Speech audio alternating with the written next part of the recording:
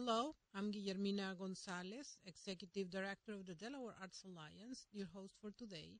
And with me, I have a good friend, Maiza Hixson, a fantastic curator who has excellent ideas about curating a city and about the profession in general. So, Maiza, welcome to the show. Thank you so much for having me. Well, it was so intriguing when you began sharing the idea of the concept of curating a city, so I couldn't stop but thinking about bringing you to the show. So thanks for your time. I know you're busy traveling as you typically do all over the place, so I'm grateful for your ability to connect via phone. So thanks so much. My pleasure. In any event, let's go to the basics, if you will. What about defining what is the function of a curator, if you will?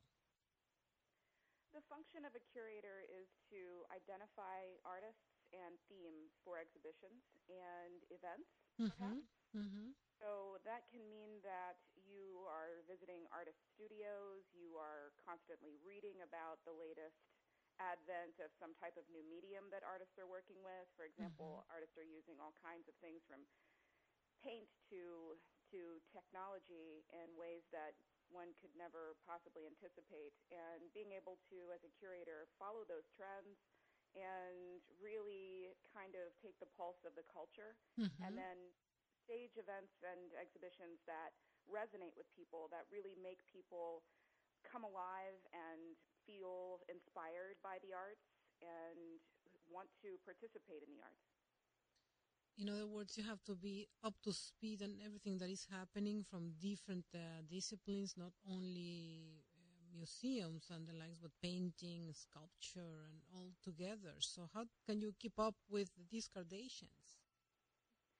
I am very adept at talking with people and seeing what is intriguing to people and really trying to communicate with people. That's the most important thing. And specifically artists. There are so many artists out there who, let's see, if they're coming from a traditional arts background, then yes, they will be interested in drawing and painting and some of the more traditional art forms. But then there are also people who are coming from, let's say, sociology or poetry or theater, and they're doing something in another realm that, as curators, we try to understand and contextualize as part of a larger cultural framework of expression. And I think that's something that you see increasingly in museums is the literally wish and desire to appeal to a broad audience and through many different senses, be it from a sound sense or visual sense or educational sense or any kind of way that you can really try to make an inroad to an audience so that they don't feel alienated by this new type of art that they see that they don't understand. And that's what's so exciting about being a curator is that you are that bridge for the person who comes to the museum and maybe doesn't understand, the packets of flowers strewn on the floor or the graffiti all over the walls or the, the obscure esoteric expression of an artist. But the curator is someone who, through language, through writing, through presentations, verbal presentations, through tours, through these means of engagement, enables this person to reach a higher level of understanding of the arts. I always say that we don't go into a biologist laboratory immediately expecting to understand what they're looking at under the microscope, and we should not expect to understand what artists do immediately. So many artists are coming out of a conceptual art tradition, meaning they're inspired by ideas.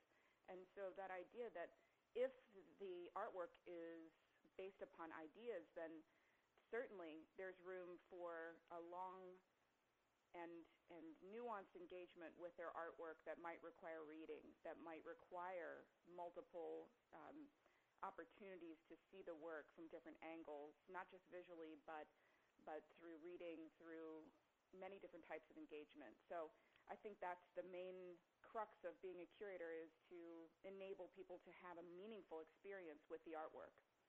And you define that in a very meaningful word, I would say. You said that you're the bridge. And certainly it helps a lot, because in occasions we've all experienced like entering a room in a museum and not getting anything out of that. And it's by reading what is next to it, or maybe somebody explaining to you what's the meaning of it. Then you make sense of what you are seeing, and you might begin experiencing differently the art exposure that you're having at that moment in time. So thanks for defining that. And to that extent, and the connection with the community that you mentioned, got my attention. How can you apply that concept of curating that typically goes directly to the concept of a museum, to apply that idea to a city and in a meaningful way? So why don't you bring us up to speed about the things that you have in mind, and particularly apply to Wilmington? Well, thank you. It's a great question. And as I was leaving the DCCA after 5 years of being the chief curator there and working within a traditional museum framework, I found myself just naturally attracted to public art projects, really seeing the city as a museum without walls, and how we could create a more, I think, participatory, meaningful framework for people to engage with the art. And, you know, so many of us do not have access to art on a daily basis because, you know, we lack transportation to get to the museum, or we weren't introduced to artwork by our parents or family members, which makes it much easier to relate to from an earlier age. And so we're coming at it from so many different angles. So with that in mind, identifying at least 45 exhibitions per year at the DCCA, you know, I was in a constant state of looking at artwork, of creating open calls for juried art exhibitions, and then visiting artist studios. And so I still do that with regard to the work I'm doing for this Wilmington. And, you know, I've built so many incredible relationships with artists over the years that it's very inspiring to be able to introduce those artists into a city framework. So I've had the luxury of working with Downtown Visions for their Block Party series, and they have wonderful access to the local park system, like H.B. DuPont Park, which is at 10th and Delaware Avenue. And it's one of those underutilized parks that has a beautiful fountain and is right in front of Capital One and Sheraton Hotel. And it's a very little-known park that people really haven't visited. And when you say, meet me at H.B. DuPont Park, they say, where's that? Is that near Rodney Square? And it is. But it's exciting to be able to highlight these underrepresented and, frankly, non-traditional art spaces throughout the city. So we have so many different possible venues for pop-up exhibition projects, for instance. And, you know, that's one of the most exciting things about what I'm doing is I am drawing upon my socially engaged curatorial practice, which really involves people in the creation of the artwork. It's inviting people to participate, and in that act of participating, they create the artwork. And so with that said, we've been able to identify a number of projects that are in the pipeline, and one of which is a freestanding white cube gallery that I intend to build in Wilmington. And I've done this before in other cities. So essentially my artistic collaborator and longtime friend, Lauren Ruth, is a sculptor, and as a curator, she and I produce pop-up exhibitions in spaces you would never imagine. For instance, we started the gallery literally in an elevator shaft in Philadelphia. There you go. And I'm looking at the pictures right now. Interesting. It was interesting, and the best part about it was that it was surprising to people, and I love that aspect of really engaging people in ways that they would never have anticipated. And here they are taking an elevator ride. They walk into the elevator, and it's literally a French bistro, and we're serving wine. And, you know, or it's a dance party, or or we're marrying people to higher elevation. So that idea, which is part of my artistic collaboration, and applying that to my curatorial work, Mm-hmm. you become this person who's a catalyst for really creating the conditions for culture to erupt in places where people never expected it to. And that, to me, is the most exciting aspect of my job, and the most exciting aspect of being able to curate in the city, because the city is full of life and vibrancy and spontaneity. Mm-hmm. So, imagine being somebody working at Capital One and coming outside and seeing a pop-up White Cube gallery exhibition in the park, and having some food at a food truck, and meeting artists who they would Mm-hmm. never meet before. And that, to me, is so inspiring. And it is inspiring, and we need to continue talking about the many concepts and ideas that you have to put these together. But let me re-engage with the audience to let them know that you're listening and tuned into News Radio 1450 WILM and 1410 WDOV for the Delaware State of the Arts radio show. We're talking with Maiza Hixson, a fantastic curator who's thinking, sharing ideas about how to curate the city of Wilmington. And let's go back to where we left, Maiza, which is share some other ideas. This shaft concept is so breathtaking. It's like a completely different experience, and I'm so with you in terms that public art brings people together in many ways and expose. I remember having a conversation with you not long ago and sharing experiences with the muralist movement and the likes, which is not necessarily the exact same thing, but a similar experience in terms of exposing individuals that otherwise might not have that arts experience. So why don't you share with us some other ideas that you have in terms of the city of Wilmington? Well, I completely recognize that there is so much talent in Wilmington, and the artists in Wilmington, some of them are academically trained, but some of them are self-taught.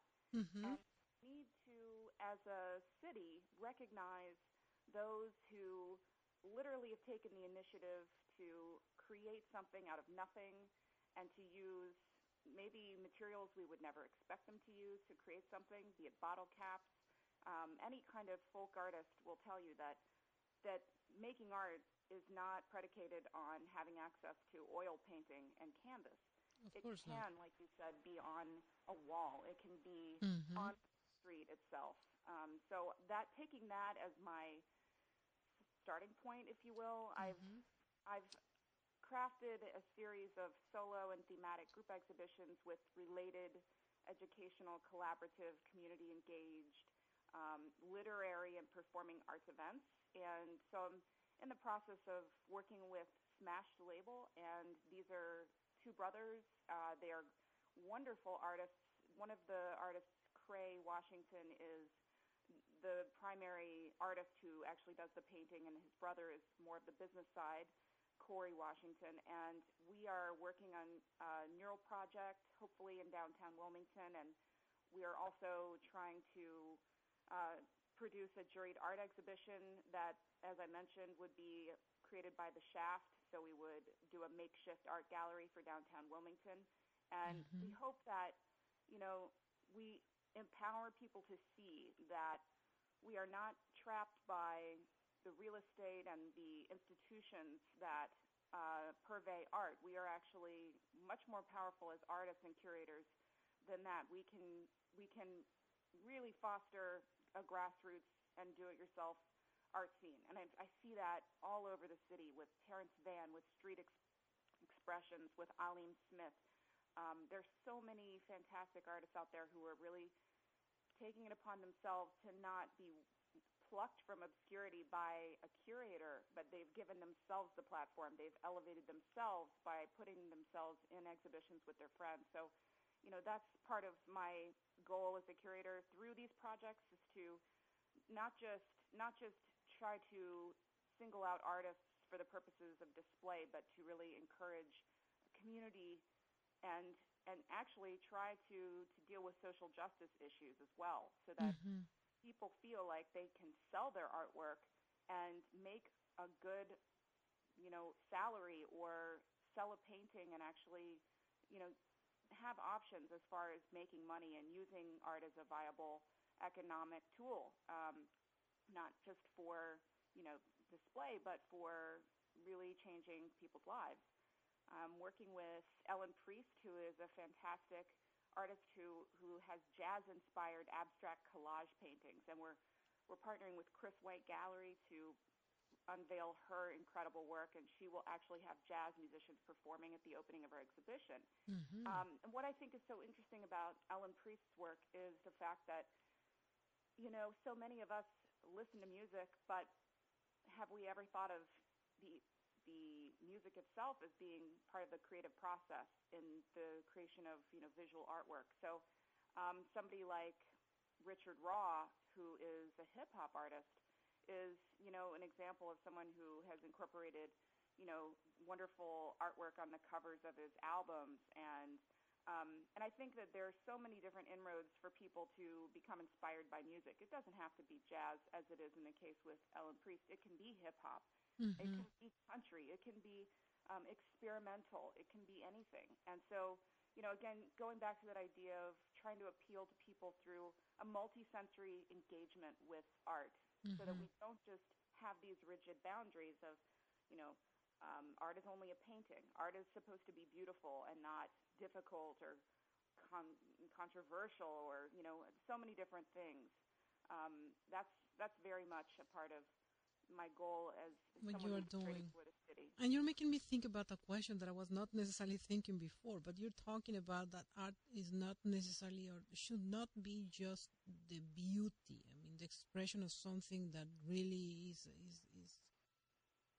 fantastic, let's say, but something that makes you think, makes you feel uncomfortable at times. How would you define art from a curator's standpoint then?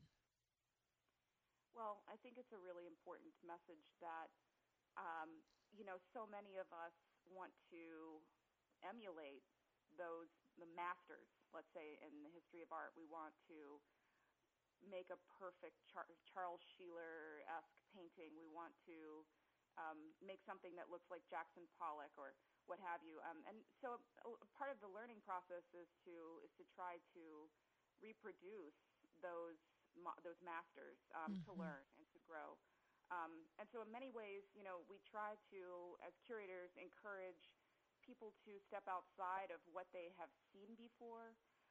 I'm always looking, for instance, for artwork that I have never seen before, something that is so different that you don't even have the words to describe it, and you have to struggle to figure it out. And Mm-hmm. and that's exciting for me because I get to introduce that to the world and to contextualize that as Mm-hmm. new, profound, compelling, and maybe sometimes it's not beautiful. Maybe it's not a pristine landscape or, a portrait of a beautiful woman. And those things are fine. They have their place. But I'm looking at art as a tool for revolution. Mm-hmm. And, I mean, there's a lot of rhetoric around that idea of revolution. But, art it's nothing short of a radical way of life. It can be. And it's been proven to be that in, so many different societies at different times. Everything from the German expressionists, the Mexican muralists to the list goes on. And right now we're in a period of radical change in terms of artwork not even being a tangible object, but being an experience.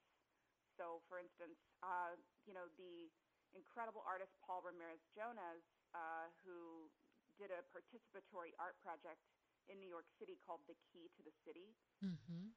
What he did was he was looking at ways of providing access to making democracy matter. So, the public art organization Creative Time in New York commissioned this participatory project called The Key to the City, and basically they provided people off the street with keys to little-known spaces throughout New York City, and, it was a way to, according to both the written and spoken testimonies of people who participated in this, it created a temporary community, Mm-hmm. and as people waited to give and to receive the keys. So it spread across the city, and it created an opportunity for people to explore and have greater access to one of the least intimate cities like New York. And so Yeah. I think that that's kind of interesting that we think of painting as the kind of quintessential, especially the Brandywine tradition and the Wyeths in Hmm. Wilmington, Delaware. You know, this idea of the key to the city is a social experience that involves people and literally creates a makeshift community that wouldn't have existed otherwise. So, and I Indeed. like that idea of, inviting publics to complete the artwork by getting them to engage directly with artists, and then also attending typically closed door conversations. Hmm. Um, so that's really exciting too. Is to look at how curators all over the world, from Hans Ulrich Obrist to Molly Nesbitt to um, so many Nato Thompson. There are so many curators out there So who many. are extremely inspiring and who are creating the conditions for these public art engagements. And they kind of curate the entire culture around the artwork. And it's not just looking, it's about talking. It's about eating food. It's It's about about many things, and guess what? The time is running up, and unfortunately, we have to close. How can people get in contact with you in 20 seconds we have left? well, they can contact me at maizahixson@gmail.com. That's my name, MAIZAHIXSON @gmail.com.